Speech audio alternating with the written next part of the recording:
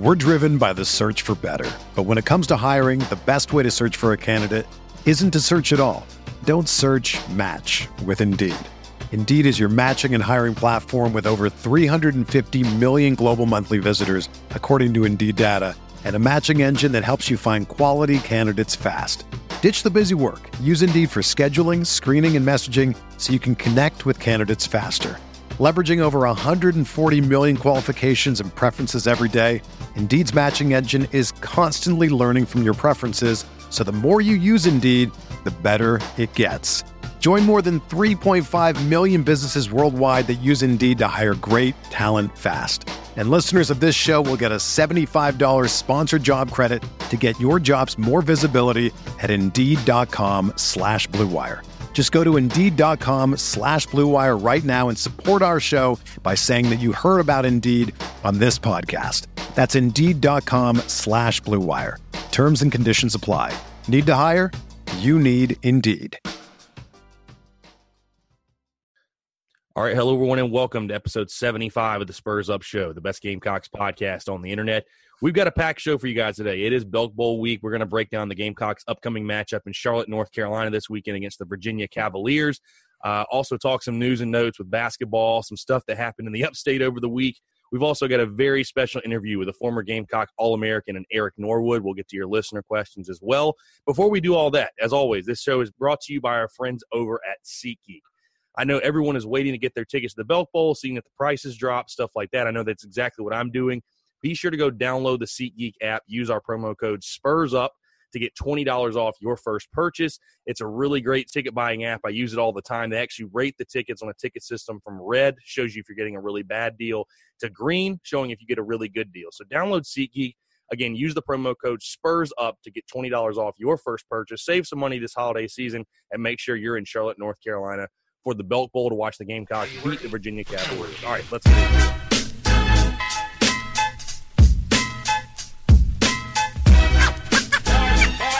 What is it you want to do when you grow up?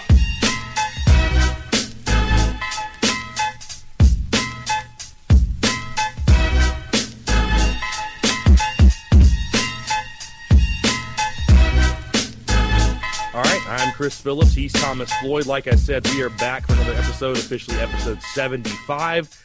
Coming off of Christmas. Tom, how was your holiday? How did Christmas go for you? Great as always. Great to see some family.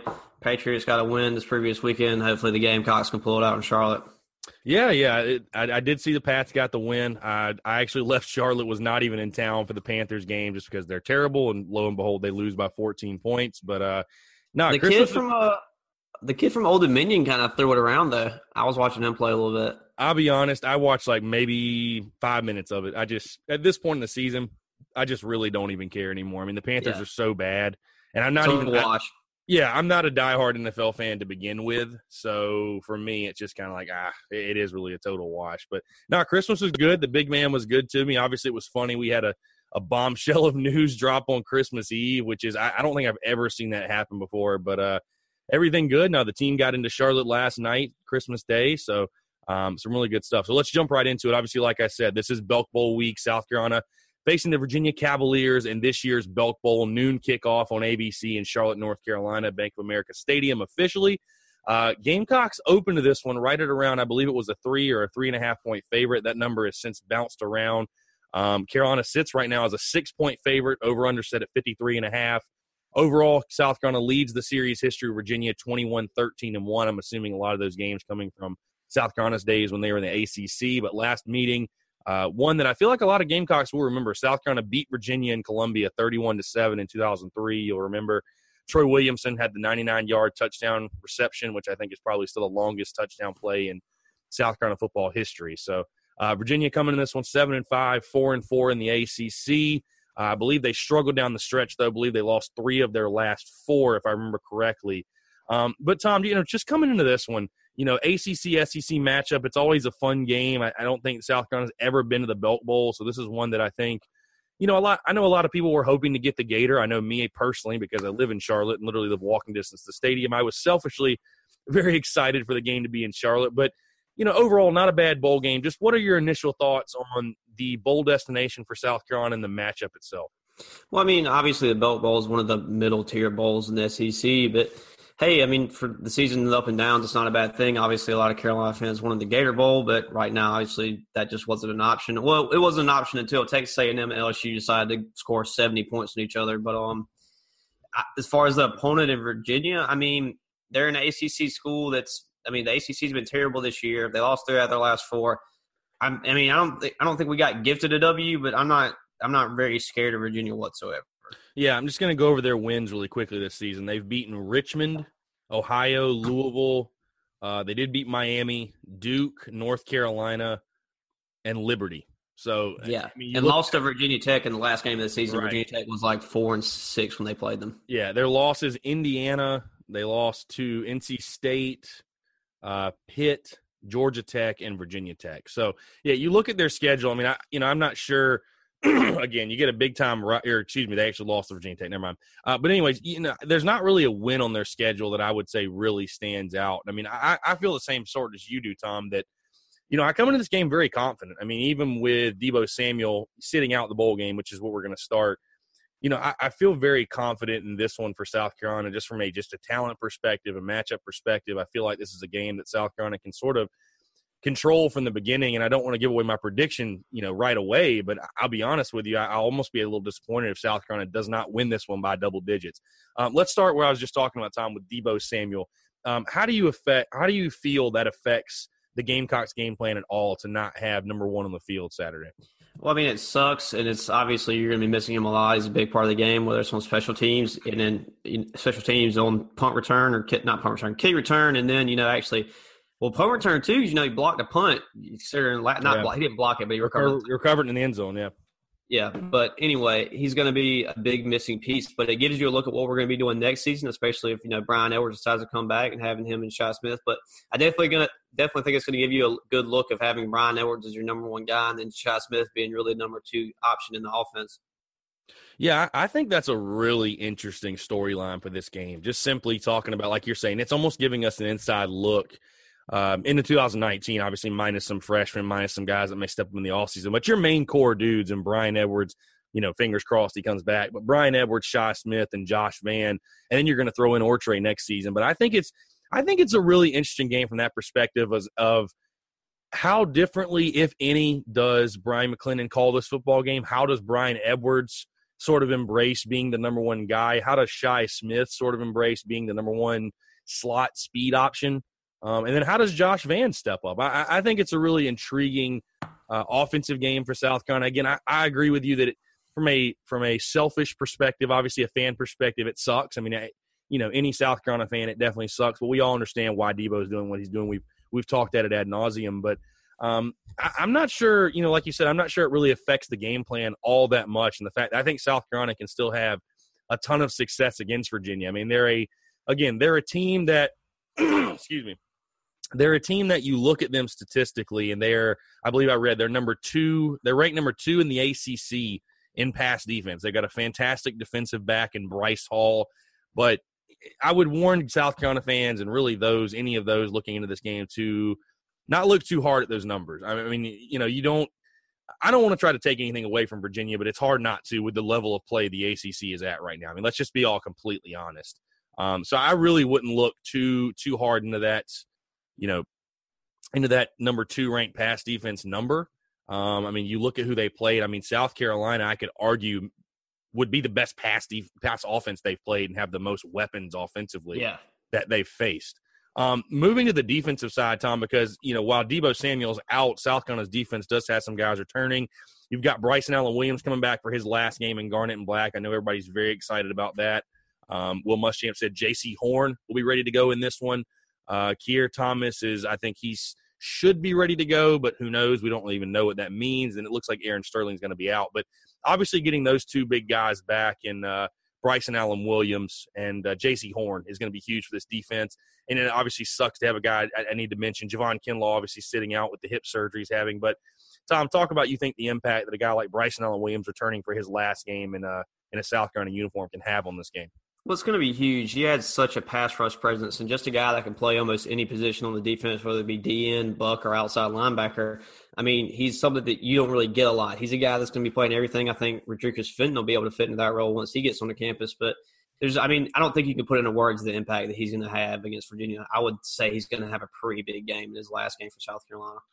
Yeah, you'd have to think so. I'm just excited to see him back on the field because I just feel like it's been so long since we've seen him on the field. And you always feel good for a guy that can get healthy in time for the bowl game to make an impact. Just talking about this game, Tom, from a perspective of, these bowl games, in a game like this, we all understand that it really is, I hate to say it, meaningless. I mean, it's a meaningless bowl game. If South Carolina wins or loses, it's not going to derail the program in any type of way or anything like that. I think people are still going to have – I feel like people are still going to be fairly optimistic going into next season, returning a senior quarterback with an improved defense. But just talk about, in your opinion, the impact this game can have, on the South Carolina program. I mean, because Will Muschamp and Bronco Mendenhall, the Virginia head coach, have talked about a lot in their pressers that, obviously 8 is better than 7. I mean, finishing your season 8-5 is much, much better than finishing at 7-6. And again, I think it's a really intriguing matchup, just the SEC, ACC. I think South Carolina establishing that, you don't want to have conference pride, if you will, but just putting your foot down. We are the better conference. We are the better team, and we're going to show that on the field. I think winning a game like this can carry a lot of positive momentum into the offseason. What say you?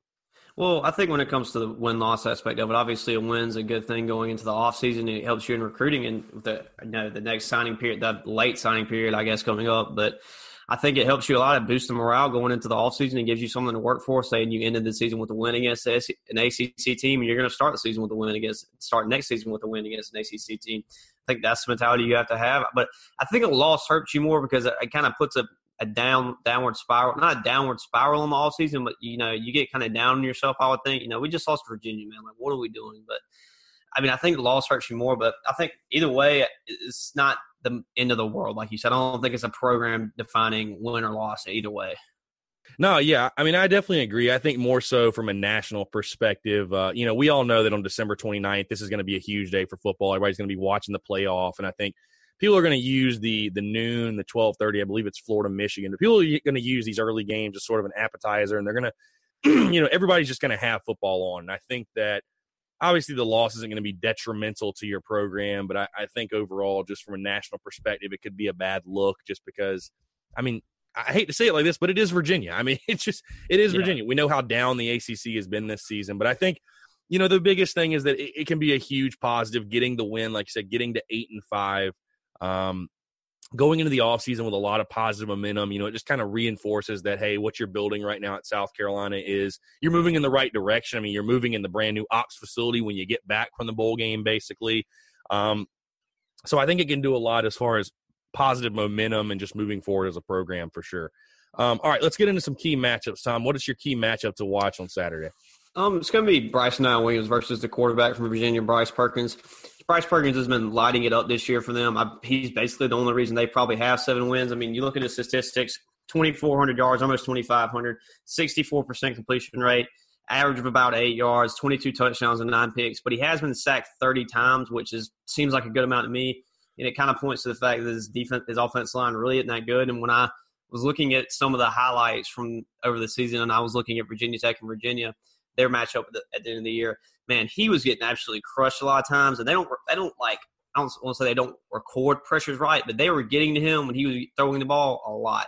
So I think if Bryce Williams can have a great day for us and get to him a couple times and make him, flushed and just we can get up on them fast, maybe get up 21-7 in the halftime, I think the ball game will pretty much be over at that point. But yeah, Bryce Williams has a big game against Bryce Perkins. Will be good. Yeah, I definitely think that's a huge matchup. And I was talking about to you in the pre-show. I mean, you look at Bryce Perkins statistically. I mean, his stats really jump off the page to you. I mean, again, no matter the competition they've played, he is a dynamic player. And it's funny, when when the matchup was first announced, I texted a good buddy of mine that follows college football nationally, and just kind of got, I didn't know, really honestly, I didn't know much about Virginia. And the first thing he said was Bryce Perkins and that they have a dynamic quarterback. And again, I was able to go look at some tape and just look at, sort of Virginia as a whole. And again, you look at the statistics and it really looks like with Virginia, if you stop Bryce Perkins, you pretty much stop what they're trying to do entirely on offense and really their entire team. So I 100% agree with you. It's going to be interesting to see, again, the type of impact Alan Williams has in his first game back, and I don't even know how long. But, yeah, just playing your assignments, playing assignment football and being able to, when Bryce Perkins does pull it down and tries to run with it, being able to account for him is going to be a big issue for South Carolina. A big thing they're going to need to focus on, I should say. Definitely. Yeah, so my key matchup to watch for me is wide receiver Shi Smith against the defensive back Bryce Hall of Virginia. Again, of all the guys on Virginia's defense, this is the one. I mean, I think he's projected a first or second round pick, defensive back. And I think this is a great opportunity for Shi Smith to really just reinforce and show what he's made of. I mean, I just think back to the Clemson game when he had 7 catches for 90 yards in the first quarter. And I'm thinking that, I mean, that is really this guy's potential. Shi Smith, if used correctly, and if he can step up his game, I think can be one of the best wide receivers in the SEC next season. And I know coming into next season, if Brian Edwards comes back, he will undoubtedly be the number 1 receiver. But I almost look at Shi Smith as that Deebo Samuel replacement, almost being the number 1 in the sense that he's the number 1 playmaker for you offensively, a guy that can just take a little slant route, take a little curl route, and take it to the house. So I'm really intrigued to watch that matchup against Shi Smith. I know is a guy that's going to want to play on Sundays. Bryce Hall's and definitely a guy that's going to play on Sundays. So that ought to be a really, really fun matchup to watch, not only from the South Carolina-Virginia perspective, but if you're looking for, good NFL tape, I think that'll be a fun one to watch as well. Moving into the biggest keys to the game, Tom, my biggest key to the game, and I kind of alluded to it talking about the Bryson Allen Williams and Bryce Perkins matchup. For South Carolina, it's just simply play your game. And what that really means is to simplify things, play assignment football. Don't try to do too much. Again, Deebo Samuel sitting this one out. I don't think anyone offensively needs to try to play hero ball or be some sort of hero and do anything out of the ordinary. I think just go into this one, play your game, know you're the better team. Defensively, obviously you're down a ton of guys. You're playing a ton of youngsters. But at this point in the season, Tom, I think we can say that if you're a true freshman playing and you've played as much as some of these guys, you're not really a true freshman. I mean, you have experience. You've played against really, really good competition. Virginia is not going to pose the same threat that a team like Clemson did. I could even say a team like Texas A&M did, maybe even a team like Florida did. So, yeah, I mean, all 3 of those teams are better than Virginia by a mile. Yes, absolutely. And so I just think play your game, play assignment football. Don't try to do anything too much. Don't try to do too much. Stay within yourself, and I think good things will happen for South Carolina because I think they're good enough to win this game without anyone trying to do more than they normally do, if that makes sense. So, Tom, what's your biggest key to the game on Saturday?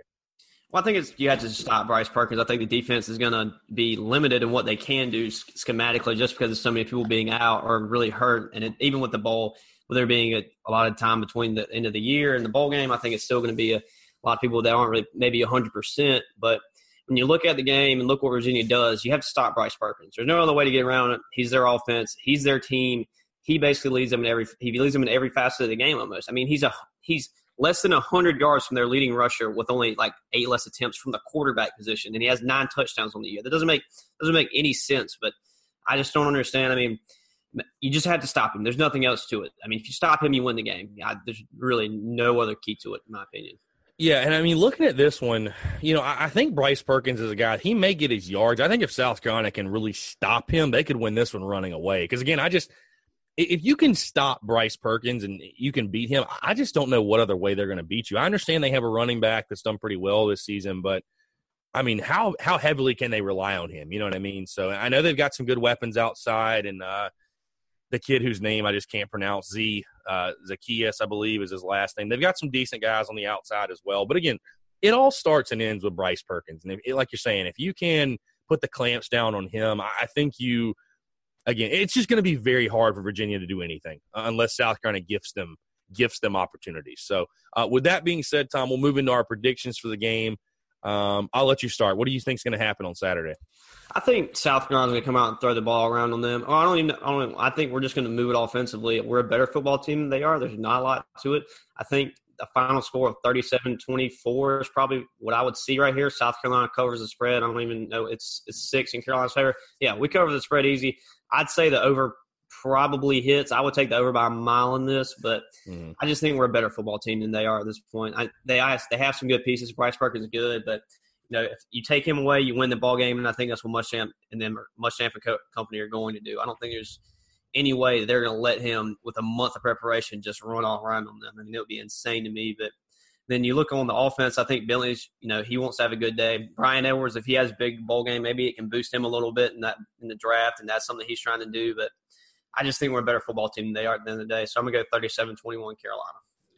Yeah, I mean, I'm almost spot on with you. I mean, it's funny because I went on a Virginia podcast, I think it was last week, that I believe they're dropping today. But those, I'll just tell you, from the Virginia side of things, those guys are really, really confident. They really I don't know if he picked Virginia to win just simply because it was his Virginia podcast or whatever. But those guys sound very, very confident. But I come into this one same way as you, Tom, is that you just look at this game from an objective perspective. And again, I will be disappointed if South Carolina doesn't win by double digits. I just don't – like you're saying, South Carolina is just a better football team, period. I've got South Carolina winning this one 38-21. It's almost right at what you were saying. Actually, I'll say 38-24. I got South Carolina 38-24 winning this one again. I just think South Carolina is the better football team. They've got better athletes. I think South Carolina will be able to do pretty much whatever it wants offensively. I'm really just intrigued to see how much is it more pass focused or run focused? How much they try to mix it up? What their game plan is, I guess, going into the game Saturday. But I think defensively, again, I think Bryce Perkins is going to be able to get his. I think he's too good of an athlete, too good of a player not to. They'll be able to hit on some big plays just simply because the South Carolina defense is so depleted. But overall, I don't think this is a game that ever really will feel that close. I expect South Carolina to come out fast after a month, like you're saying, a month off. I expect South Carolina to come out fast, probably jump out to a 14-0, maybe 17-3 lead or something like that. I really do expect them to come out quick, be excited for the bowl game, the opportunity. And again, I don't think this is a game that ever really feels all that close. And I think South Carolina gets a pretty big W and, moves in the offseason 8-5 and just keep building that positive momentum and build some positive momentum going into 2019. So, yeah. So we both got South Carolina getting the win. Let us know your thoughts, obviously, on social media. We're going to get to some other news and notes before we close everything out. Men's basketball has been having a go of it. I was at the game Saturday, Tom. We just want to touch on it really, really quickly. South Carolina loses to Clemson. I believe it was the third or fourth year in a row they've lost them in men's basketball.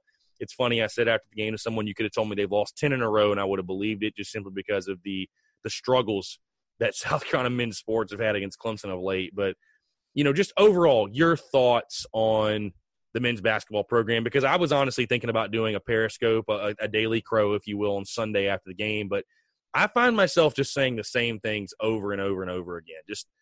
There's really just not a whole lot that I can say that I haven't seen on this team. Do you have any profound thoughts on what you're seeing from Frank Martin's squad this season? I mean, obviously they're having a really down year, and I think that they're going to struggle to be 500. But when you look at it, he really should have a senior in P.J. Dozier this year, a guy that left to go to the league, and it wasn't the greatest decision in the world by any means. And he's obviously playing in the D-League for the Celtics right now and he's doing okay, but he could be killing it in college basketball right now and could have turned himself into a first-round draft pick probably. But decided to go to the NBA early, and that's kind of hurting him. I think he kind of expected to have PJ for longer than just his sophomore year. And then you look at a guy like Rakeem Felder, who got kicked off, that would be an absolute beast on this team right now, who could help you score some points and play some hard-nosed defense. But overall, I mean, we have a bunch of young guys. I watched some of the game on Saturday against Clemson, and there was a lot to look at and be like, okay, we have something for next year because Chris Silva's going to be gone. He's not been himself this year. I don't know what's going on with him. I don't know if it's mentally or physically. He just isn't there. But Kotsar hasn't been having a good year either. I think he misses about 4 open layups a game. And then you have guys like A.J. Lawson, who's just too young. I mean, he's just honestly just too young. I think he graduated a year early. I could be awful on that one. I could be thinking about the wrong guy. But I think he graduated a year early and is playing in the SEC. Is playing a tough out of conference schedule right now in his first season, having to be a leading scorer. I mean, not many guys are asked to do that unless you're looking at Duke or Kansas or somewhere like that, when those guys are probably a little bit more talented than A.J. Lawson is. No, nothing against him. It's just those guys are just better players at that age. But, I mean, I'm not on the train of firing him right now. I don't think anybody should be at that point yet. I say give him until next season and then see what he does with a full team, especially with Trey Hannibal coming in. He's a guy that I like a lot from Hartsville. Plays really hard, but I think next year's the year you really have to judge him. I think if he can't replicate success from the early Sindarius days and late Michael Carrera days next year, then I would be pretty disappointed and say that he would probably need to seek other employment. Yeah, I mean, I'm really – because I was at the game Saturday, Tom. I mean, I'm really excited for the young guys. I mean, you have to love a guy like A.J. Lawson, Keyshawn Bryant, Alonzo Frank. A lot of these young guys, I mean, they're all very talented guys, and they all step up to the plate and play very well. I mean, I thought they all played well on Saturday. I agree with you. I mean, even though Chris Silva, I think, has been better of late, he's not Chris Silva from last year. I definitely just think he's pressing. I mean, he's a guy that – has all the physical tools. So I don't think it has anything to do with physical. I think it's all mental right now, that he's just pressing. He knows he's the all-SEC guy. I think he's putting the pressure on that, this team should run through me. And I talked about it I remember talking about it last year, that being a leader is not so much – that's really just not his MO. That's not his game. I don't – and that's not a knock on him. It's just some guys are meant to do that, and some guys, just personality-wise, they do that more naturally than others. And I don't know that that's really his MO. You know what I mean? I think he just wants to kind of go play basketball and be to himself, if you will. But, yeah, I mean, I'm not on the fire Frank Martin train right now. I don't think it does you any good.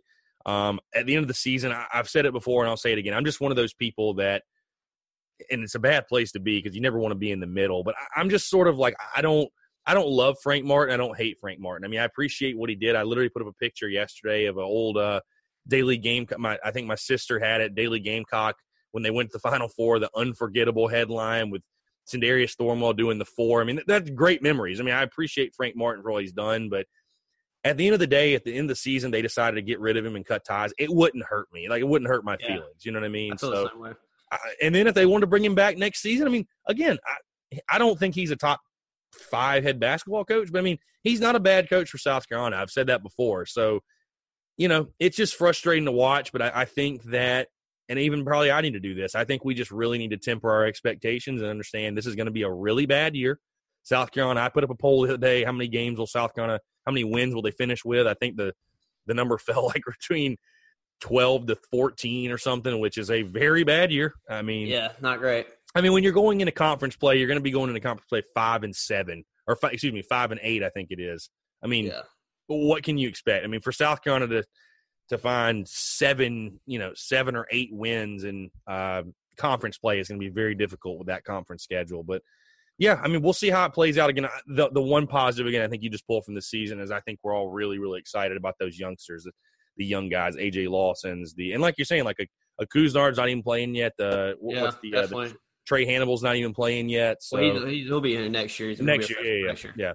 So it'd be interesting to see, but I'm really excited about those youngsters. So we'll kind of see what happens. The other big news, the bombshell that dropped on Christmas Eve, 3 Clemson players were caught, basically tested positive for a drug test through the NCAA. Basically, the NCAA drug test anytime you're going into any type of tournament or postseason play or anything like that. These 3 guys, which one of them is Dexter Lawrence, the other 2, they're like offensive linemen or something. The kind of guys. One was a tight end, a backup tight end. Okay. Well, anyways, the notable one certainly was Dexter Lawrence, but these 3 guys tested positive by the NCAA for ostarine, which is basically a steroid. Listen, I'm not a nutritionist. I'm not trying to be one. There's been a bunch of Twitter nutritionists this week talking about. Which that has been the funniest part, by the way. So yeah, I'm going to get to the social media stuff in a second, but that has been very funny. But anyways, these 3 guys tested positive for an illegal substance. Right now, they're ineligible. Basically, they're getting a B sample testing, which I think is a pretty standard operating procedure.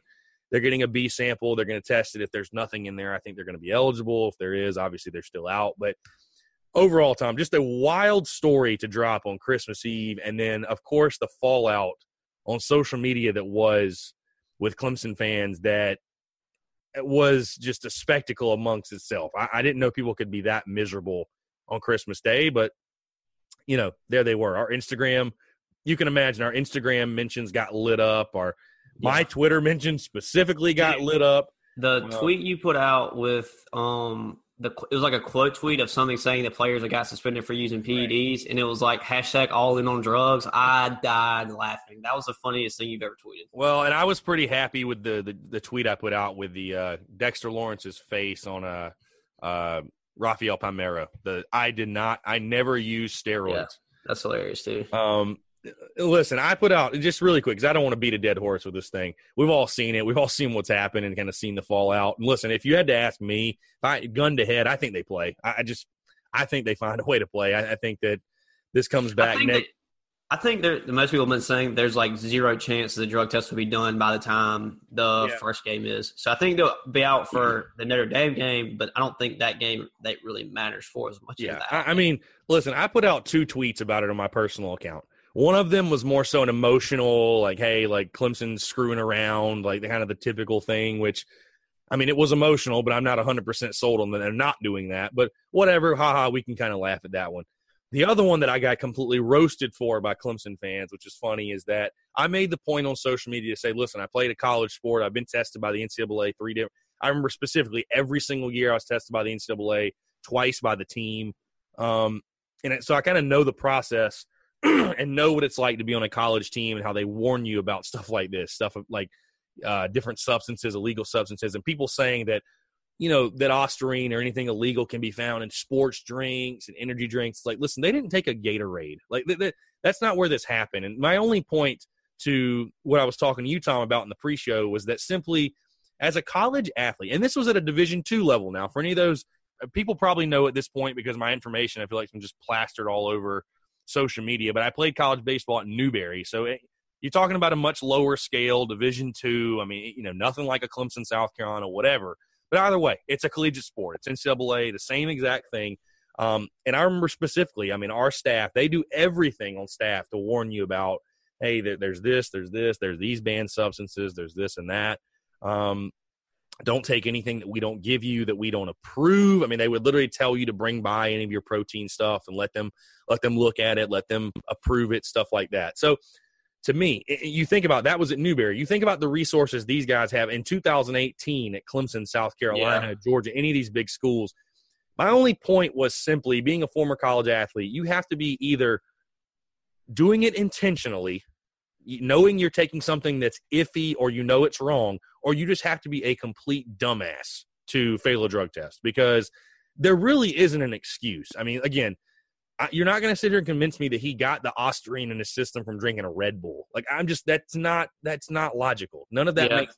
Why didn't everybody else fail the drug test? I mean, isn't Ostarine like illegal for consumption in the United States? Like, it can't be mixed with energy drinks or like anything. That's what I read. And that's what I'm getting to in the fact that so many Twitter nutritionists and people on dude, people were using the Google machine yesterday. There's no question. Yeah. But, you know, whatever it is, I don't – yeah, I've seen that it can only be obtained on the black market. And then you got some people saying, well, it's in drinks. And don't even get me started on Dabo Swinney's comments because the comments that Dabo made on it were – when you read them, they were like, man, it's just Dabo. Then you heard them. And I don't know if you've heard them or not. I'm not telling you to go back and listen to them because I, for one, am ready to just – I don't even care anymore. Positive, not positive. This has all just been a PR nightmare for them. I can at least – I'm happy in that. I don't even care anymore if your guys play. I don't care if they're whatever. But if you have not literally heard the comments from Dabo Swinney, his press conference was despicable. It was disgusting to listen to. It sounded like a snake speaking. Just the way he was trying to downplay it, saying that it was they found a sliver. What does that even mean? What I don't know. I have no idea. The way he tried to downplay it and say that, well, if they drug tested all of us right now, it'd probably all be in our system. It's like, no, it wouldn't, Dabo. Like, stop how that works. Stop trying to make that like it's an okay thing. So his comments were ridiculous. There were a ton of ridiculous comments on social media. But my only point to the whole situation is if you're a college athlete and you have every resource available at your fingertips, people are like, well, look at all these drugs that it's found in, or look at all these proteins and all these powders and all this whatever that it's found in that's sold over the counter that it doesn't list it's in there. And my only response is, why are you taking those if you're a college athlete? What is the point? Why are you going to GNC and buying some random product? Like these guys have football operations facilities. You know, if you want to brag about the Clemson operations and their facilities and how great it is, then you can't sit here and complain that these guys need to go out of the facility to get some nutrition that they don't have. That makes no sense. None of that makes any sense. And like I said, if they didn't do it on purpose, they're just an idiot. That's just stupid. They're just stupid. So, how do you take drugs not on purpose? Like, what? Like, I don't understand how you would just like. I mean, listen. If you're a college athlete, why are you taking energy drinks? Like, they're terrible for your body and they don't help you get big at all. Like, why would you be doing that? Listen, I've heard of guys or people, they would tell us, hey, don't drink a bunch of like caffeine the night before the test. Like you can fail because of spiked results in caffeine and stuff. But they literally warn you ahead of time. And somebody asked me, well, why do you feel like they only found so much in these samples? I was like, well, if you smoked weed the day before a drug test, would you not try to flush it out of your system? Yeah. I mean, so I don't know. It's all funny to me. I really think it's just hilarious at this point. Clemson fans have been they have been up in arms about it. It has been one of the funnier things I've seen on Twitter. You literally have someone that took the time to Google where I played collegiate athletics, look up my statistics, and try to come at me for my stats in college. I mean, I'm flattered that somebody would take the time to do that. And the funny thing is, Tom, it's not like I played last year. So they literally had to look through every year until they got to 2011. Like, looking that hard. I mean, it's not like it's, like, the easiest information. Who has time to do that on Christmas? Like, what on Christmas Day. Yeah. On Christmas Day. So, some real Twitter warriors out there. Shout out to you guys. You make what we do a lot of fun. But I think, like I told you in the pre-show time, I did myself a favor. I muted the word Clemson from all my mentions. So, I think I just definitely improved the quality of my life. There's no questions asked. So, all right, let's get off of the Clemson dumbass shit, and let's get into some listener questions. Tom, I'll start with you. C. Williams 03_. Is Virginia's quarterback very good? Yeah, he's terrible. Yeah. Yeah. Judd Rupp asked, USC Charlotte Bowl practice site. I can tell you they're practicing at Charlotte Latin High School. Unfortunately, the practices are closed to the public, so I would not suggest going, even though I thought about trying to break in there. Listen, I don't know why we don't have credentials either. It's really crappy, but I actually – to let everybody know, I might try to go on Friday to media day because I know, like I said, I live in Charlotte and I can literally walk to where it is. So I think I'm going to shoot my shot, Tom. See what happens. Yeah, let's just see what happens. NRA Lover 2004, Josh Van takeover with Ortre and Debo, 2 wide receivers out. He'd be a number three wide receiver. Tom, what are you expecting out of Josh Van Saturday? 5 catches, 50 yards. I mean, I don't know. He's probably going to have a good game, but especially considering he'd be matched up on the number 3 guy for Virginia. I don't know the name of him, but I'm sure he's not as good as Bryce Hall, or their number 2 guy is pretty good, the one with 5 picks. But, should he have a pretty good game? Yeah, will it happen? Maybe. Yeah, for sure. Padge 45 asked, with all our injuries, how many points does the Virginia offense put on us? I think we're saying somewhere between 20 and 24, 27 maybe. I would say 21 to 20. I would say 28 max, and then 21 would be probably like what they're probably somewhere in the 20s. We'll just say somewhere in the 20s. I think they'll be able to have some success, but nothing like South Carolina will be able to, in my opinion. Yeah. Colby Tucker 5, is Bryson Williams playing? Yes, he is. Jack Luther, who do you think has a better chance of starting next year, Helinski or Joyner? I'm going to answer this one. Jake Bentley. Yeah, Billy. If all else fails, probably Ryan Helinski, to be honest with you. Yeah. Gamecocks season. Never mind. Actually, that's not a question. Other than that, let me see if we have any voicemails. I think we actually might have one. I'm not 100% sure. Again, I know you guys are busy with the holidays. So. If it's that kid that's a Titans fan talking trash again, I'm going to light him up. Let's see. December the.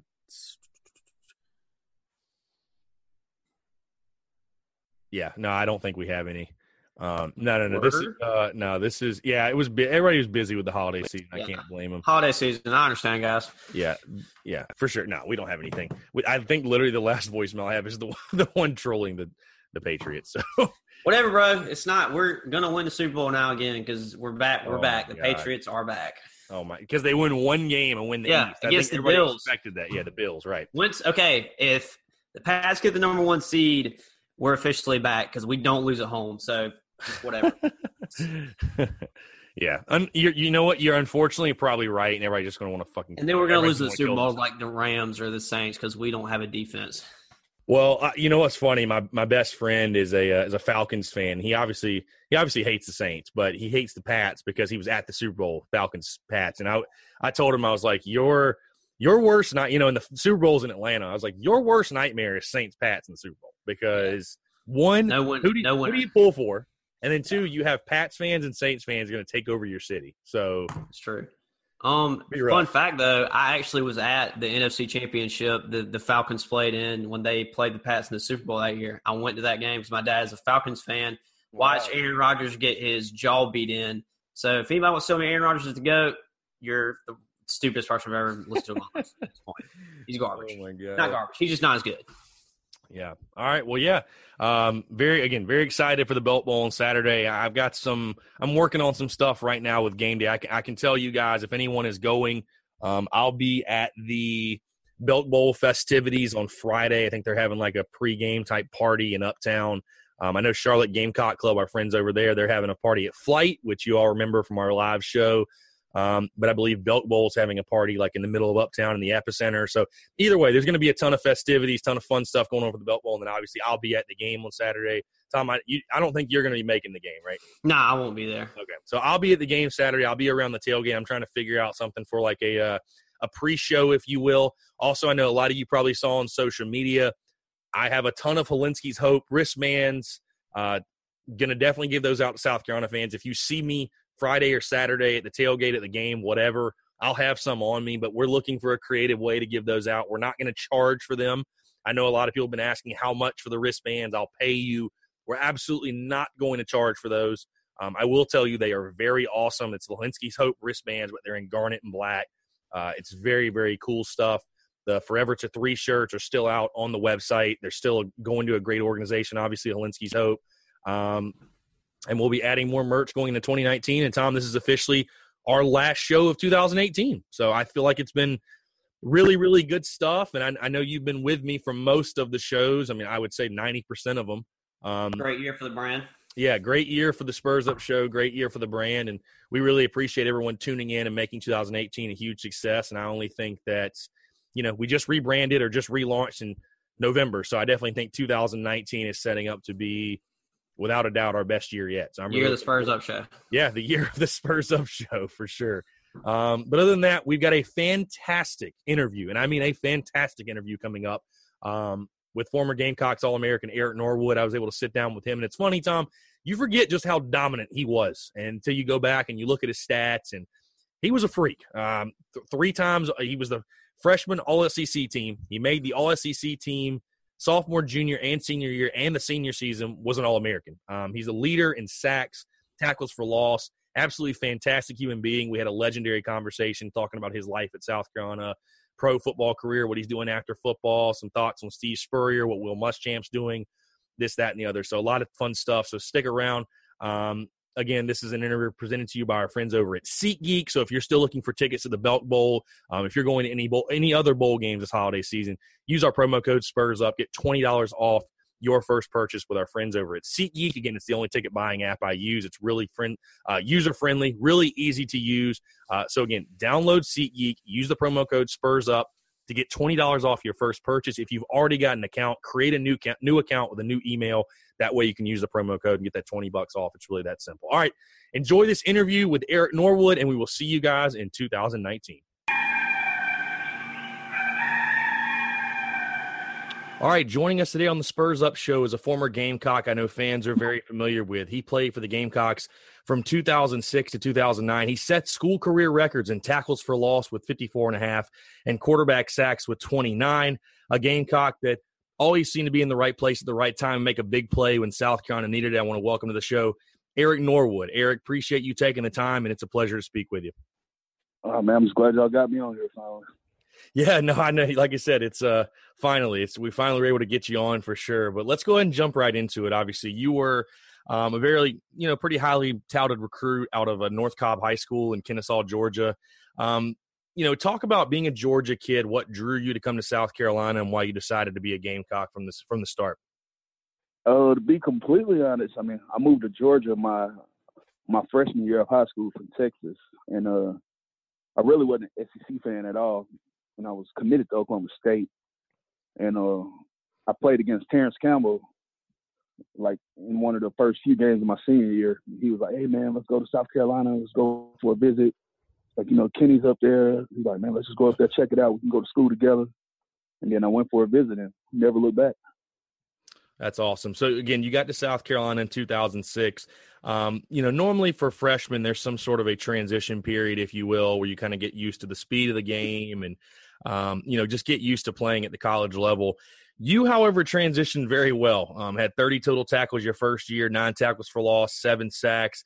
it's funny. I was talking with, I believe it was when we had Savell Newton on. I remember talking to him about I was at the Florida Atlantic game when he threw 5 touchdowns, to Sidney Rice and in 2006. And the other thing I remember about that game is that was I think that was the game you had your first career sack. I always like to tell people I was at the game you had your first career sack, and then the game that you had the record-setting sack against Ole Miss in 2009. But just talk about, what do you think with your game? You were able to transition so well. I mean, again, you were named first-team freshman All-SEC.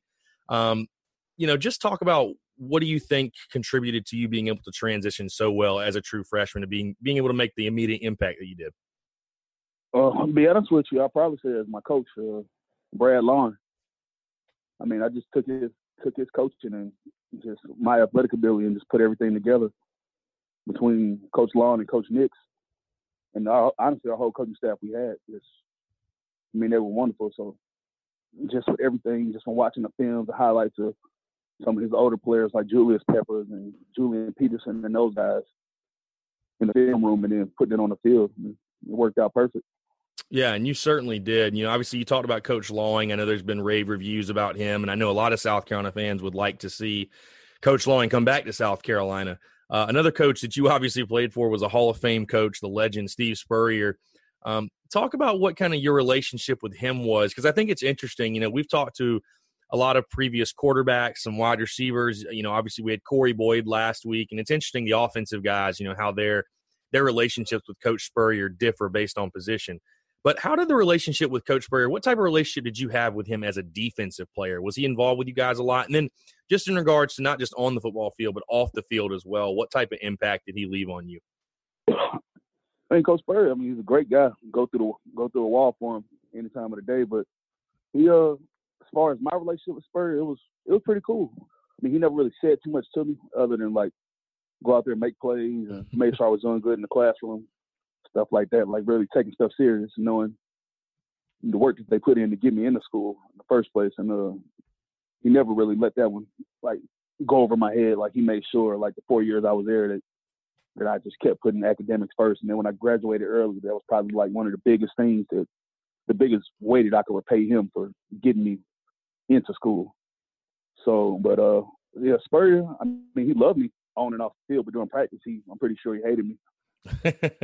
I'm sure you were. He kicked the whole defense out of practice one day. So. Yeah, so I was going to ask you about that, because I remember that story coming up, and there wasn't. Obviously they're not going to let a ton out, but what was the story behind that? You guys, remind us what year that was, because I kind of forget. But what year was that, and then what's kind of the whole story behind you guys getting kicked out of practice? That was 2008, towards the end of the season, and I think we had a night practice or whenever it was. We had a longer practice for whatever reason, and Mo Brown caught a screen pass and tried to spin, and as soon as he came off of that spin, I just lifting him off his feet, did a backflip, and then Spurrier was he was pissed after that. He just made the whole actually he made us run, then he made us get off the field. So, I mean, it was pretty cool not having to practice the rest of the day. He didn't like you guys punishing his offensive guys, I guess, huh? Oh, no, not at all. I mean, especially when you touch his quarterback. Shit, he go crazy over that. Yeah, I was going to say, it really doesn't surprise me, because I know that you guys took on the mantra of being the goon squad. We obviously interact and follow a ton of former Gamecocks on social media, but I know one that we follow that I saw a video of the other day. Emmanuel Cook put one up, and it just kind of reminded me of the tenacity and the toughness and the physicality you guys play with. And I think you guys really, I wasn't sure if that was fan started or if you guys started that amongst yourselves, but you guys definitely, I feel took on that mantra, if you will, as being the goon squad, and just carrying yourself with a swagger. Talk about just what that was like being on that defense, because like I said, you guys played, I feel to a different level that contributed to a ton of wins while you were at South Carolina.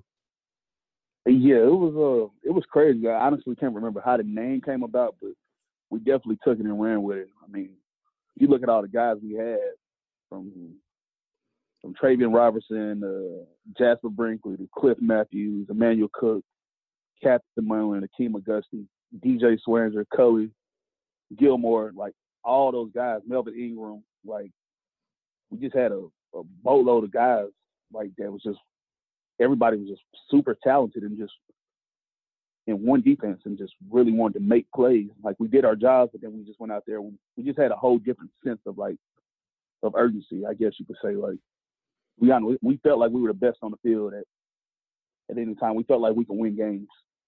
Yeah, and I was going to say, I definitely felt like that showed as well, just the way you guys played. Let's talk about 2007, because I feel like this was really your, obviously you had a good freshman campaign, but I feel like 2007 was really kind of your coming out party, and specifically the Kentucky game. I know that's probably one a lot of people love to talk to you about and ask you about, but a Thursday night game, Kentucky was a top 10 team. They had a Heisman candidate quarterback in Andre Woodson.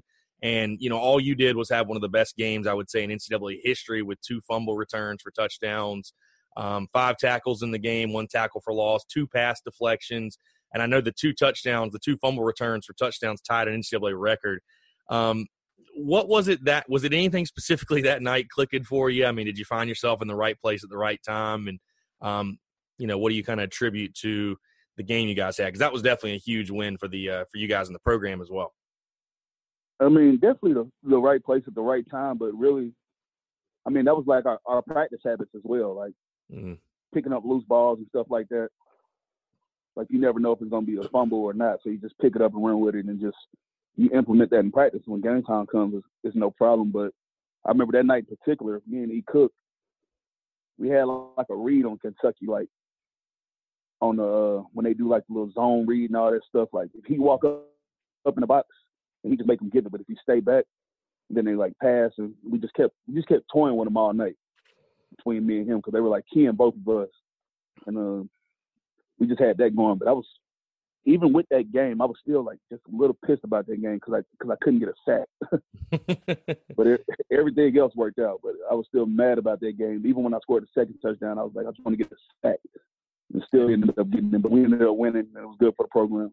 Yeah, and that's why you're great. And I remember that was a really wet one too, real rainy game. But just to remind people how good you were that year. 69 total tackles, 19 and a half tackles for loss, 6 sacks, 9 QB hurries, 3 fumble recoveries. Not a bad season. I thought an interesting move, Eric, and you can kind of give me some insight. After 2 years, you were playing mostly defensive end. You were moved to linebacker for your junior season. Obviously, you just continued to play well and have a good year. What sort of prompted that move? Was it something that you guys thought would or felt would improve the defense, that there was a position in need and that you could sort of fit in? Because I sort of see your position, how you played, sort of almost fitting in the buck position that South Carolina has now, almost like a hybrid pass rusher.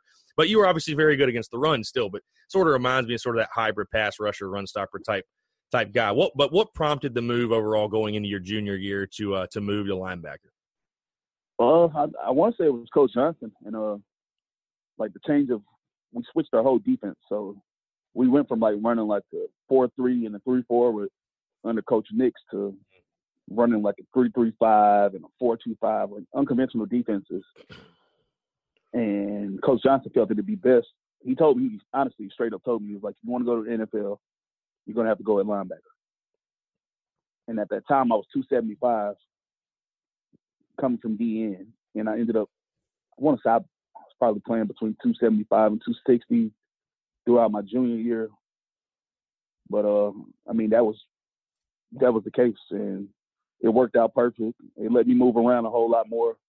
And then let me learn the game a whole lot more. So then I had Jasper Brinkley teach me all the ins and outs about linebacker. So it really wasn't too bad at all. Yeah, that's not a bad guy to take notes from, I guess you could say. A true headhunter in his own right.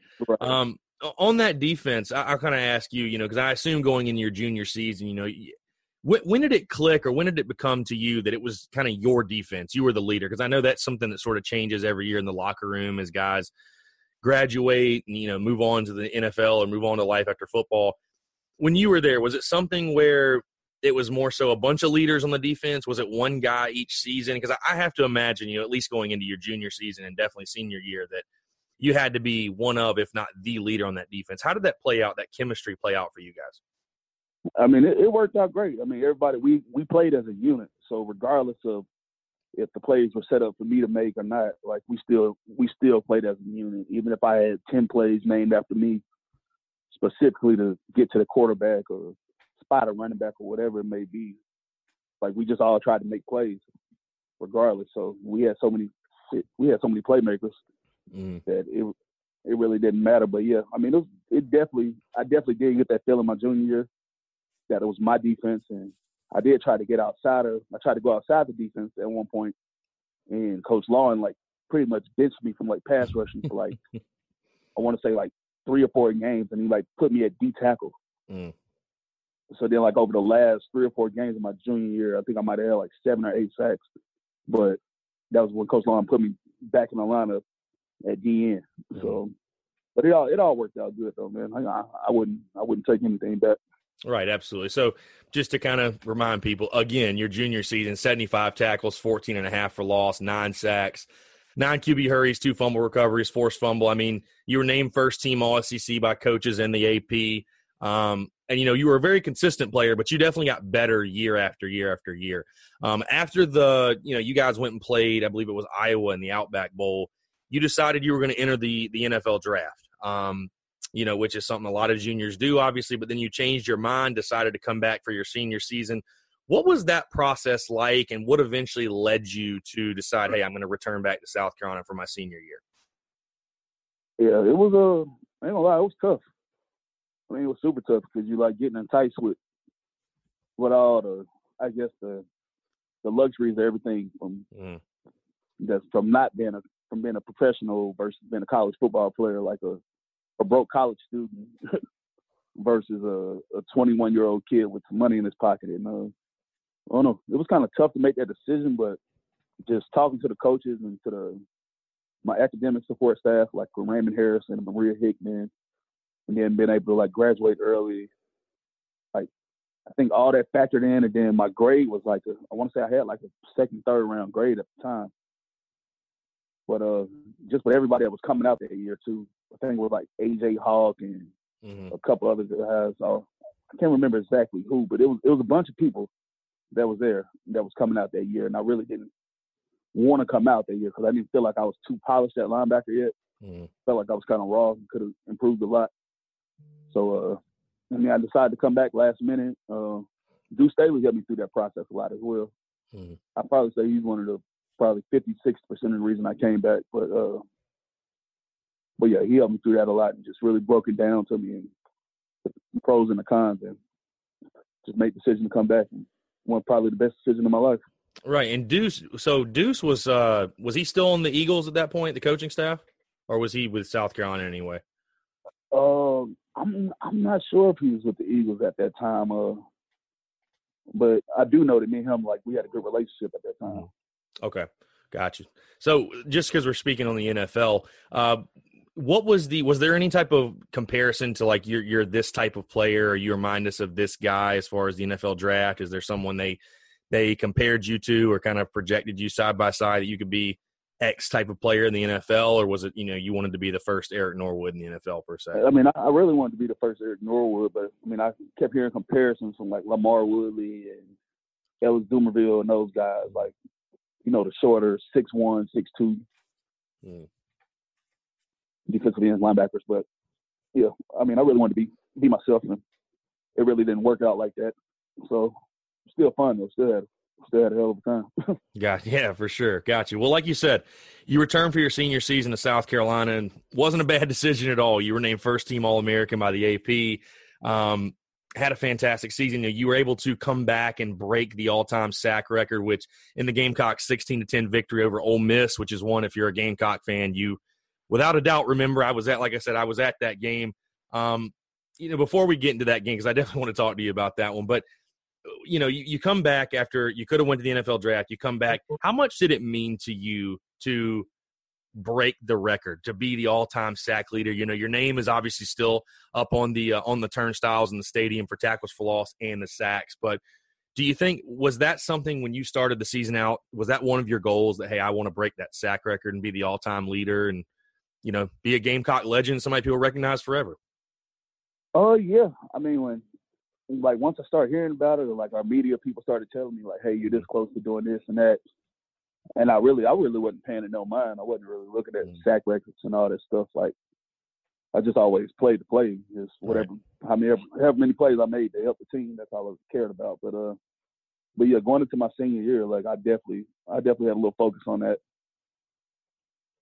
Yeah, I mean, I would definitely say so, just the way you played. Again, 81 tackles, 11.5 for loss, 7 sacks.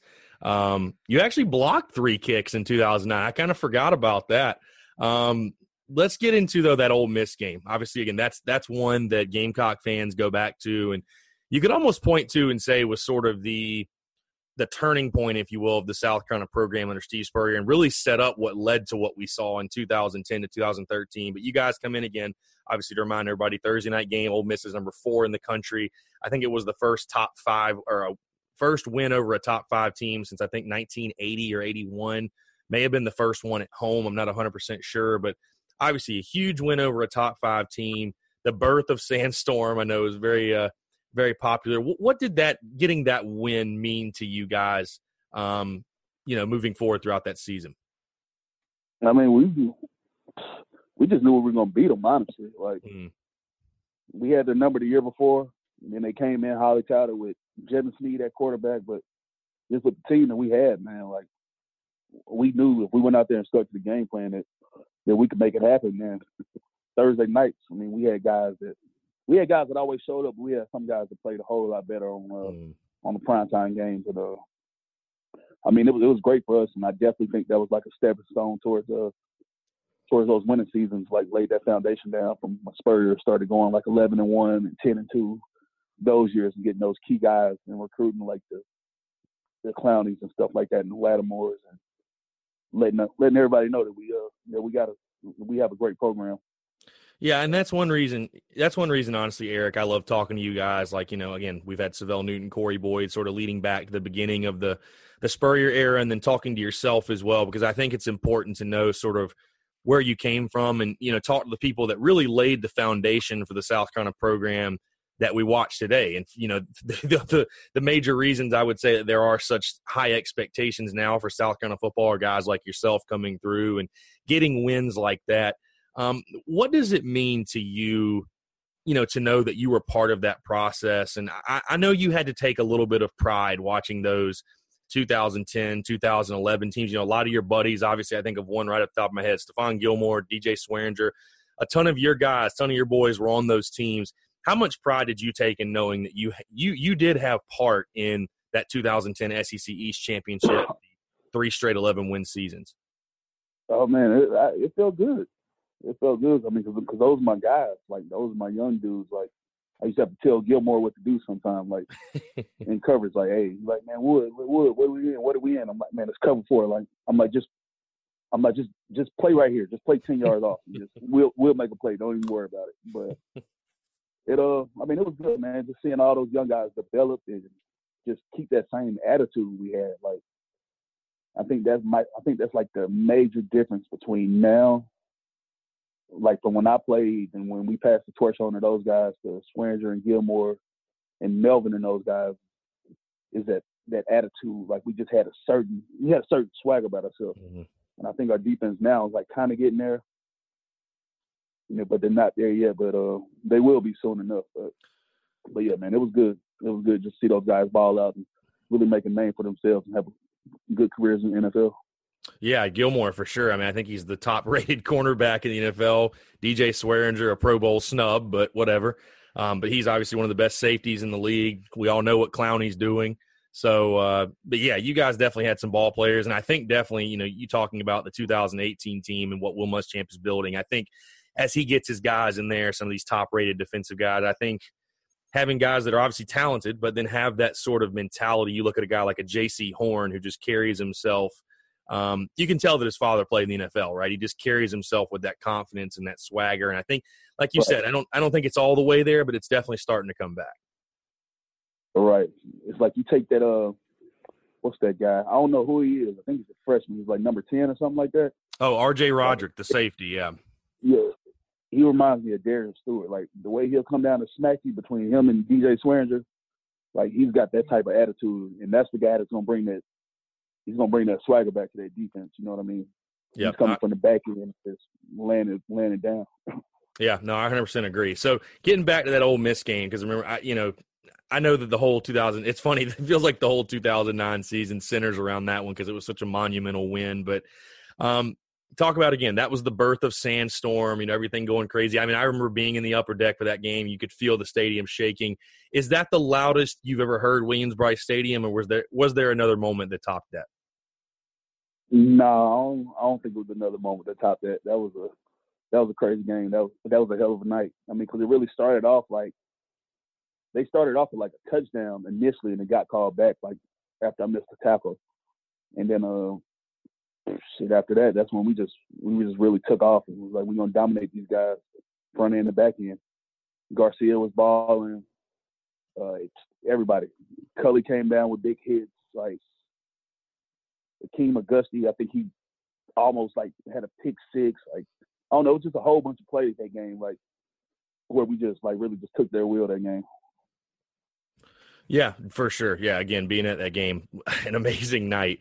You talked about Steven Garcia just real quick. He's a friend of the show. We've had him on a couple of times. What was the relation? Because I know that the team, with Spurrier, it was obviously – I talked to Garcia about the 2008 Arkansas game when it was him and Chris Smelly literally every play in and out. And I know the struggles and the frustrations he had, but you could definitely tell that when Steven Garcia got in the game, there was a different type – that the team just reacted differently. You could tell that he was a player's guy, that his guys really rallied around him. Did you guys on the defense feel that as well? Was there any type of relationship between those defensive guys and, knowing that a Steven Garcia would go get the job done for you? Oh, yeah, most definitely. I mean, you never had to doubt any of those guys, but when Garcia got in, you just knew, like, he's going to go that extra mile. He's going to hurdle that defender. He's going to shake off that sack. Like, I mean, Garcia, he's just a player. He's a baller. He was just a baller from the time he came in, and he had a great relationship with the defense, and it made it a whole lot easier to go out there and keep fighting just to get them better field positions because, to get Garcia get in there, he's going to make something happen. Like, regardless, it could be 3rd and 19. He's going to try to go get 21 yards, you know what I mean? So, It's a hell of a guy. That's my guy right there. Absolutely. So, the other game I'd say in 2009 that was very memorable and really, really showcased the two freshmen, or one of the freshmen that you've talked about, and another one we haven't, which is Alshon Jeffrey, was the 2009 Clemson game. And you obviously also beat them in 2006 when you were a true freshman, but you had a big impact in that 2009 Clemson game. You had a fumble recovery, I believe, that you returned, I think, 30 or 40 yards. I remember specifically you running out of steam at midfield, I think. But talk about what was playing Clemson like for you. How long did it take you to kind of figure out sort of how intense the rivalry was? But what was that week like for you in that game, and how does it make you feel knowing, obviously you split with them, but you ended your career with a really a blowout win over them? Oh man, it felt great. It felt great to go out with a win against those guys. Like, it felt real good, and didn't take long for me to really realize the intensity of that rivalry at all. Like, I'd probably say maybe 2 weeks in a training camp, like with Coach Lon and everybody else, just saying like what we can't do, what we can do, and we play like this versus Clemson, like how we gonna look and all that stuff. So yeah, man, I mean, it felt shit. It was wonderful. It's always wonderful when you get a win versus Clemson. Absolutely. So, I mean, that's bragging rights. And I think at that time it was CJ Spiller and James Davis and those guys back there. And CJ returned to kick my senior year in 2009. And Devontae Holloman, like, picked off a pass, took it back to the house, like, Alshon ball, everything. So, I mean, it was great. It just showcased our young ballers and what the program had ahead. Yeah, and it was definitely, it led to what happened the next 4 years, which is that was the start of the 5-game winning streak for South Carolina over Clemson for sure. Not to go on a negative note, but I think it's not funny, but I love to hear kind of you guys' perspective, because the 2009 season ended with a trip to the papajohns.com Bowl, which it's funny to hear recollections of fans, because obviously I was unable to go to that, but I've heard recollections of fans. And even Steven Garcia talked to us about just that game in general and just how ridiculously cold and miserable that game was. I remember Steven specifically saying, that when Alshon's out there dropping balls, it's not your day, and it's a frigid day because Alshon doesn't drop the football. Right. What was that day like for you guys? Because I remember watching on TV and, I heard all the stories. They ran out of pizza by halftime. It was just a miserable experience for South Carolina fans. What was that experience like for you in that bowl game? Oh man, it was crazy, to be honest with you. That was probably the coldest game I I ever played in prior to going to the NFL and going to Canada. Like, that game was like ridiculously cold. And then you look down on the other end, like you find like no sleeves and all that, and all these big 6'6", 300-pound old linemen they got. And you just hear them the whole game, like, run, power, roll, run, power, roll. I'm like, I'm looking at Shaq Wilson. I'm like, man, this going to be a long-ass game. Like, we're going to have to come down and really knock the hell out of these guys to really get into it. But, I mean, once we got warm, it was cool. But, yeah, I hate playing in the cold. I ain't going to lie to you. No, for sure. Hey, trust me, I'm from South Carolina myself. I definitely understand. So after that 2009 season, you were picked in the NFL draft, 2010 NFL draft, 4th-round pick, 124th pick overall by the Carolina Panthers. Just talk about, as, obviously a player, that's your goal, right? When you're coming up playing Pop Warner all the way to, JV to high school to college. And I think that's every player's goal that plays the game at a high level. You want to go to the next level, play at the NFL. What was it like to be drafted in the 4th round and just have your dream realized? I mean, it was crazy. It was crazy, to be completely honest with you. It was definitely surreal. But, I mean, once I got there, I wasn't like on foreign territory, I guess. I mean, I had Captain Munlin there already, and then a couple other guys that I knew that played in the SEC a couple years before me with Charles Johnson and Corby Irvin, a couple guys that played at Georgia, whatever. But it was cool. I mean, I learned how to be a pro very early, and basically had to start over. Had to start everything over just from scratch. It wasn't no more Mr. All-American. It's like, all right, now you're a rookie. Now you gotta relearn everything. You know what I mean? And you got to be ready every day. Like, if you're not available to go out there and make plays for the team, then you're gonna have a hard time sticking around. So it was I learned early how to make it happen, how to be a pro and just keep everything going, and how to conduct myself. And that definitely helped me when I left the NFL and went to Canada. So. What was the one thing, what would you say the hardest transition was going from college football to the NFL? Would you say it was on the field, or would you say it was more so off the field, adjusting to being a full-time professional football player? Oh man, it was on the field. It was the terminology. Like, because I was playing linebacker and defensive end, so like the defensive line terminology was nothing, but the linebacker terminology, you had to know the whole defense. And like, you got like 3 or 4 coverages just within one coverage. Like, cover 2 had like 3 coverages in it. If the wide receiver motioned or if they went in bunch, and just a whole bunch of stuff. And it probably took me like week 9 or 10 just to really like start playing at full speed. And by that time, the guy who I was pushing for that starting spot, like, it was he was already ahead of the game. He was a veteran, but yeah, it took me a while to get it. But once I got it, it was fine. But it takes a while to gain that confidence because you got to learn so much. And it's like in college, like, you think you got a thick playbook, but it ain't a playbook at all until you get to the NFL. Who was the veteran you were battling for the starting spot? Is he still in the league now? No, he's not, but James Anderson. Okay, I do know that name for sure. Okay.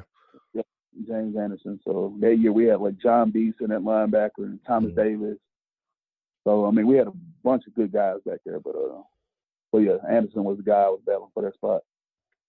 Right. So you were with the Panthers 2010, 2011, released by the Panthers during the 2012 preseason, and then eventually moved on to the United Football League, which we're going to get to in just a second, kind of the rest of your professional career. But what do you looking back at your career in the NFL, which I think I know you probably are, but should 100% be proud of, because I know there's tons of guys who play the game of football that never even sniff that level of football.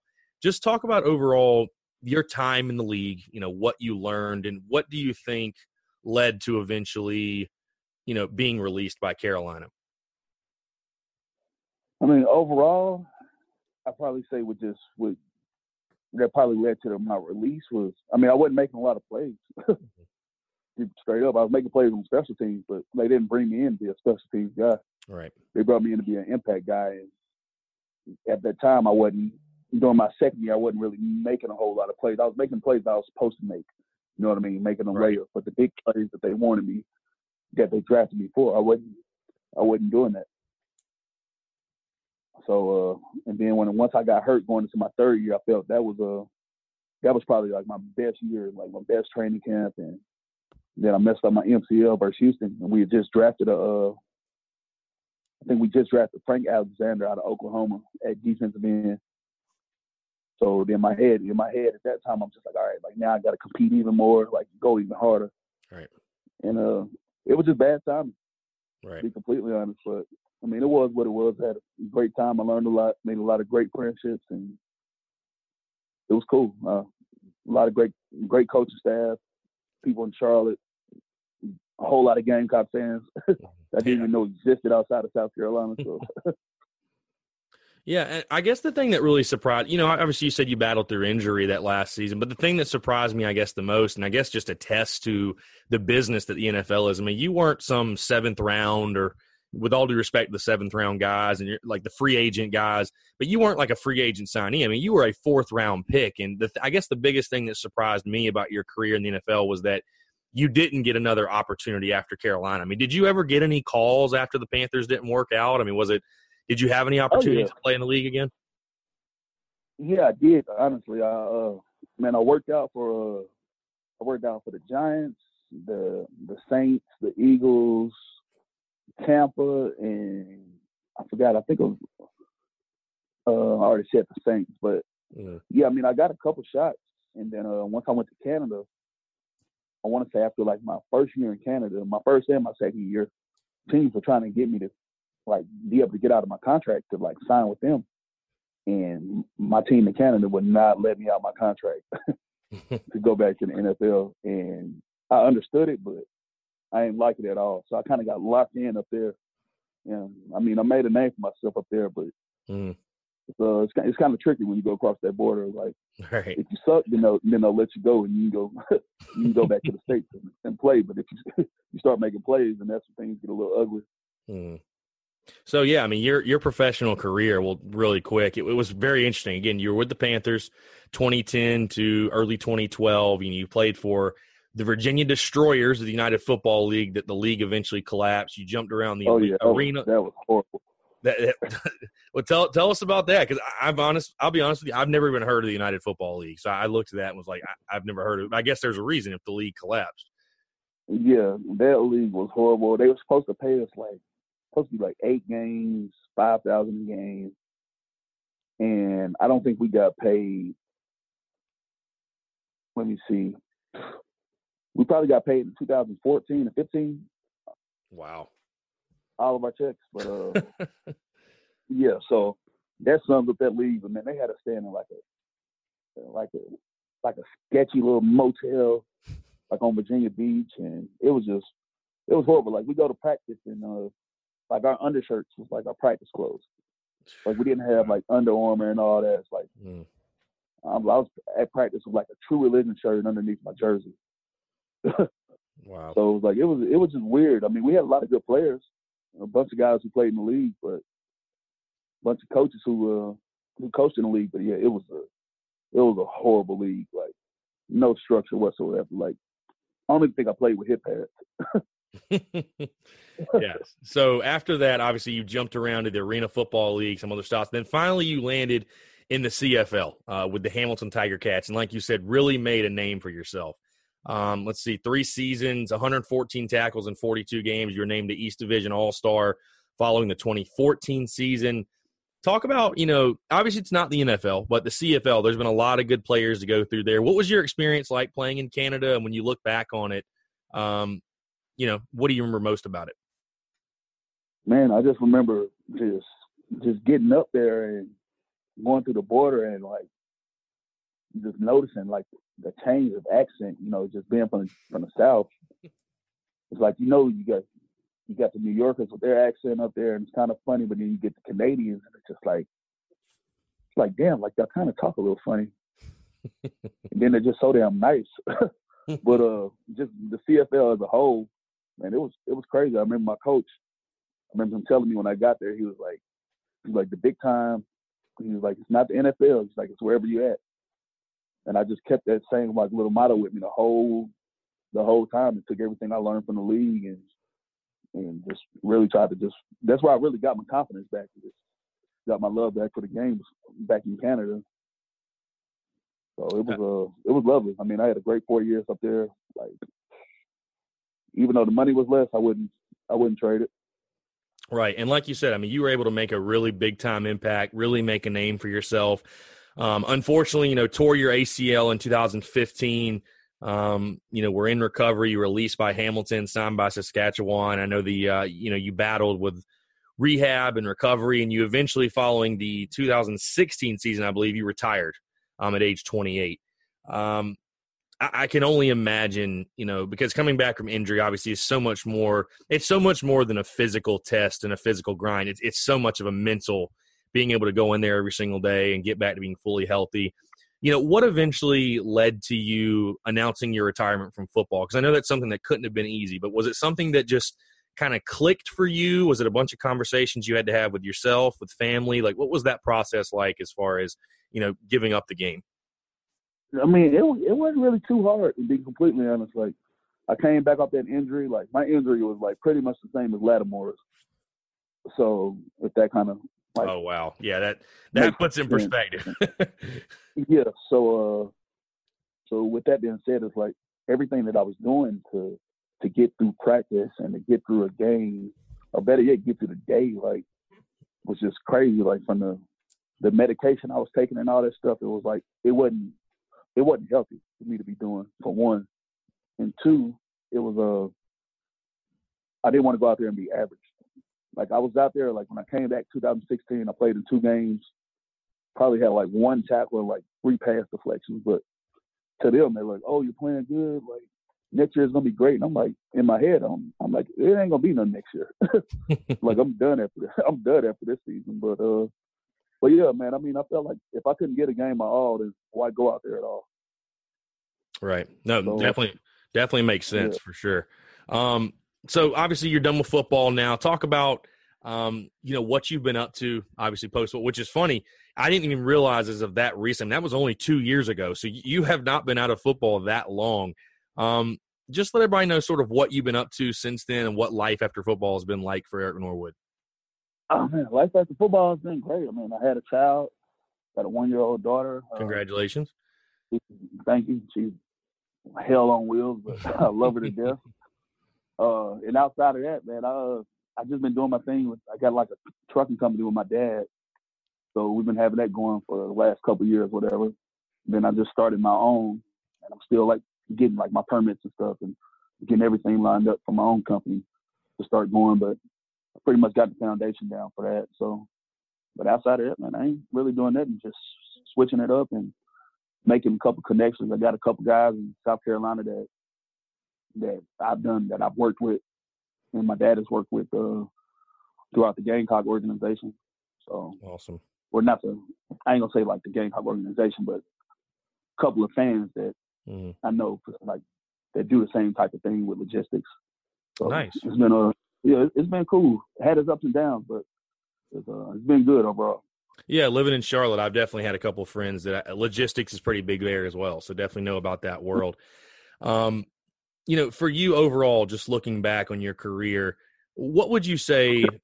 We'll stick to the Gamecocks because obviously this is a Gamecock podcast, and I know that as great as your professional career was, we all want to know what was because you're a guy that had a ton of success. I mean, again, your name is on the stadium. I mean, it's on the turnstile, literally, for the most sacks, most tackles for loss. But when you look back on your career in Garnet and Black, what would you say is your favorite memory from being a Gamecock?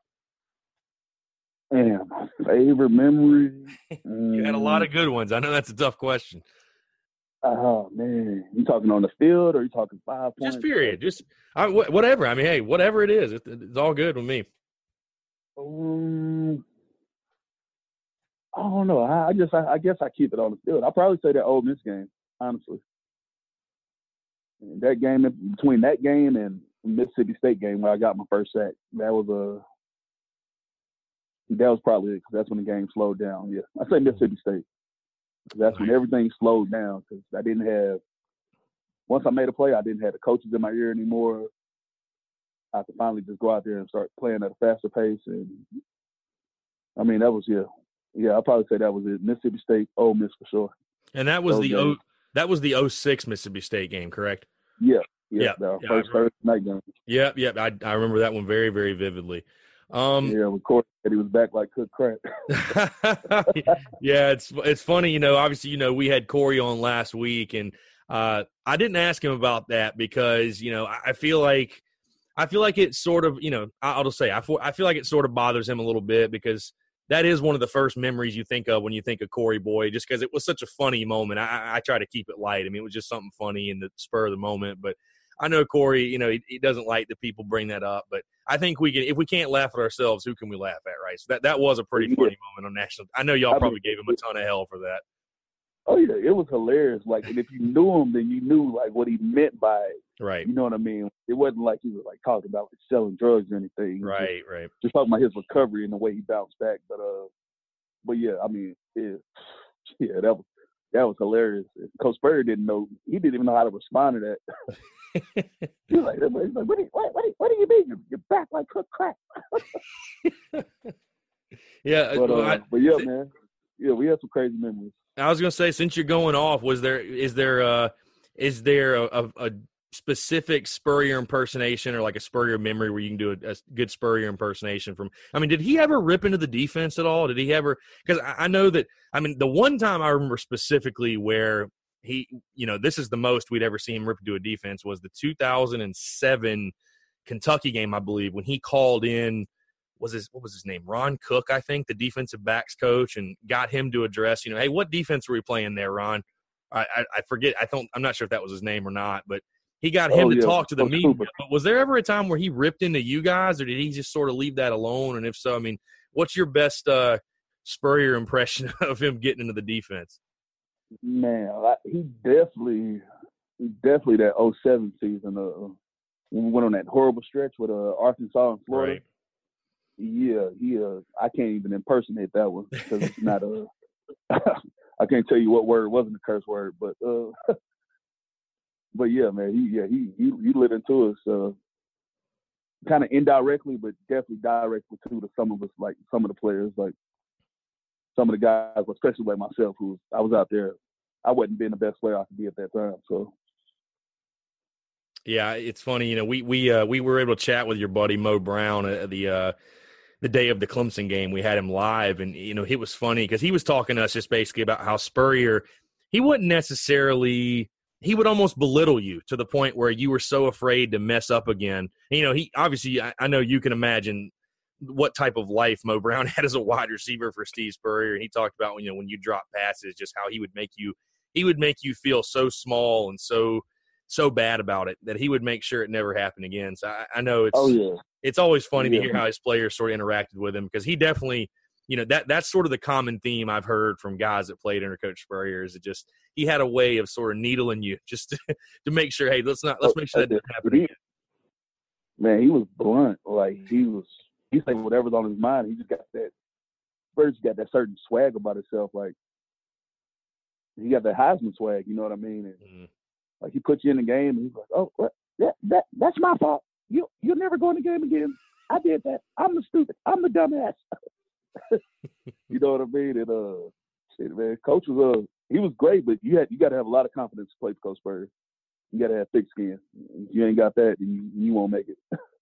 Yeah, I told somebody. I think I told Corey last week. It's just funny because we've had on guys like Steven Garcia and Connor Shaw, and I mean the quarterbacks that he obviously really liked. I mean. Well, I know his relationship with Garcia was kind of rough, but at least guys he somewhat liked, right? Guys that had some success. I'm like, I just can't imagine the relationship for Steve. If you're a quarterback that didn't play well or that he didn't like, I can't imagine that relationship with Steve Spurrier. It had to be, like you said, you've got to have some very thick skin to be in that quarterback room and really just on that roster in general. So, yeah. But other than that, man, I really do appreciate you taking the time. Obviously, again, it's great to talk to a former Gamecock great. And again, I think someone that, we get so busy in looking at, these teams, everybody loves to talk about the 2010 to 2013, the run South Carolina had. And I think that fans need to remember sort of the people that made that possible. And I think you guys, from the work you did, the beginning of the Spurrier era and sort of building that, while maybe all of the success that was had in that 2010, 2013 run wasn't there in say 08 or 09, that wouldn't have happened without what you guys did in 2008 and 2009. So I think I can speak for Gamecock Nation when we say we really appreciate appreciate what you did in Garnet and Black for sure. Last question I'll ask you. Do you think there's any football in your future as far as coaching, maybe any football clinics or anything, or do you think football's, you've sort of moved on, it's behind you? No, I'm all the way in with football. I was actually coaching last year at a high school, at North Cobb High School, and I had to stop during the summer because I just had conflicts with like getting my daughter and whatnot. But I'm still looking into coaching, sending out my resumes to certain colleges, and I talked to Muschamp over the last year or two, and reached out to him recently prior to the practicing for the bowl games. But I mean, I told him I'm willing to start anywhere, whether it be the weight room or recruiting, whatever it may be. It's like I feel like once I get my foot in the door, I could make a positive impact. But that's definitely my end game is the coaching for sure. Awesome. I think that would be, I think since Will Muschamp has gotten on campus, and that's a great place we can go next, just kind of getting your thoughts. But I think Will Muschamp has done a great job of getting the Gamecock alumni back. And like I said, I think it's just really important to recognize the people that you can't move forward without recognizing your past, right? Knowing who helped you build to where you are. But talk about, you just talked about you've had some limited interaction with Will Muschamp. What are your impressions of him and the program that he's building at South Carolina right now? Oh man, he's a great guy. Great guy. Definitely the type of guy needed for that program to get back to where we were in those years past with those 10-win, 11-win seasons. And his attitude, his demeanor, just the way he approaches everything, and the staff that he has around him, he's great, man. You got the right support with him, even on the academic side. He just everything that they have in place, except for the players to succeed and for the program to be great. So I love him to death. I mean, he reaches out to guys, like even when they did like the new meeting room, like I want to say it was like 8:30 at night, and I'm just sitting here, forgot what I was doing, but I get a message from an 803 number, and it's like a picture of me on a wall in the linebackers room. The coach is like, "Hey man, just want to thank you for what you did for the program. Whatever." It was like, "This is for you," and I'm just like, "Man," I'm like, "I appreciate it," like because a lot of coaches won't do that, especially like a lot of new coaches who you didn't even play for. But the fact that he reached out to a couple of different guys is great, man. He has a lot of respect for the alumni for sure. Yeah, that's one thing I was going to ask you because obviously South Carolina is finishing up their new football operations facility, which I think is going to be absolutely beautiful and be a game changer for the program. But I was about to say, I've seen a couple of, the different rooms. I know like the tight end rooms, for example, had Jared Cook, a guy you played with, and I've seen a couple others. But I was about to say, I was going to ask you if you knew if you had your picture up or not, because I think it'd be almost a crime if they didn't have your picture up somewhere in there. But I'm glad to know that they do for sure. But Eric, really appreciate you, taking the time to join us. Let Gamecock fans know if they do want to interact with you, just where they can find you on social media. Man, you can find me on Instagram. I guess you just type in my name, Eric Norwood. It should pop up, but if not, it's Cody the Mac 5. And I think I'm on Snapchat as well as the Woodster 40.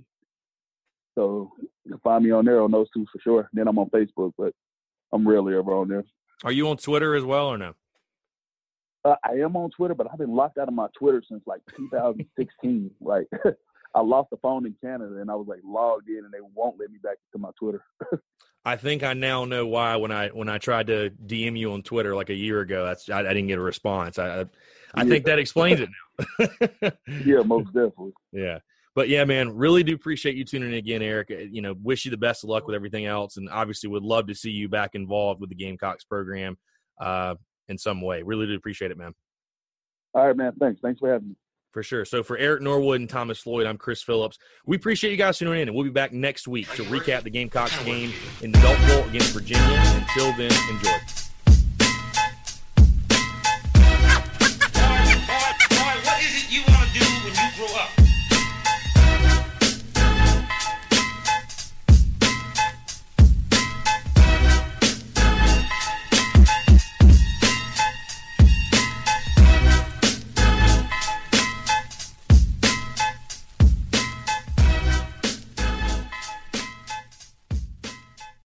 Without the ones like you, who work tirelessly to keep things running, everything would suddenly stop. Hospitals, factories, schools, and power plants, they all depend on you. No matter the weather, emergency, or time of day, you're the ones who get it done. At Grainger, we're here for you with professional-grade industrial supplies.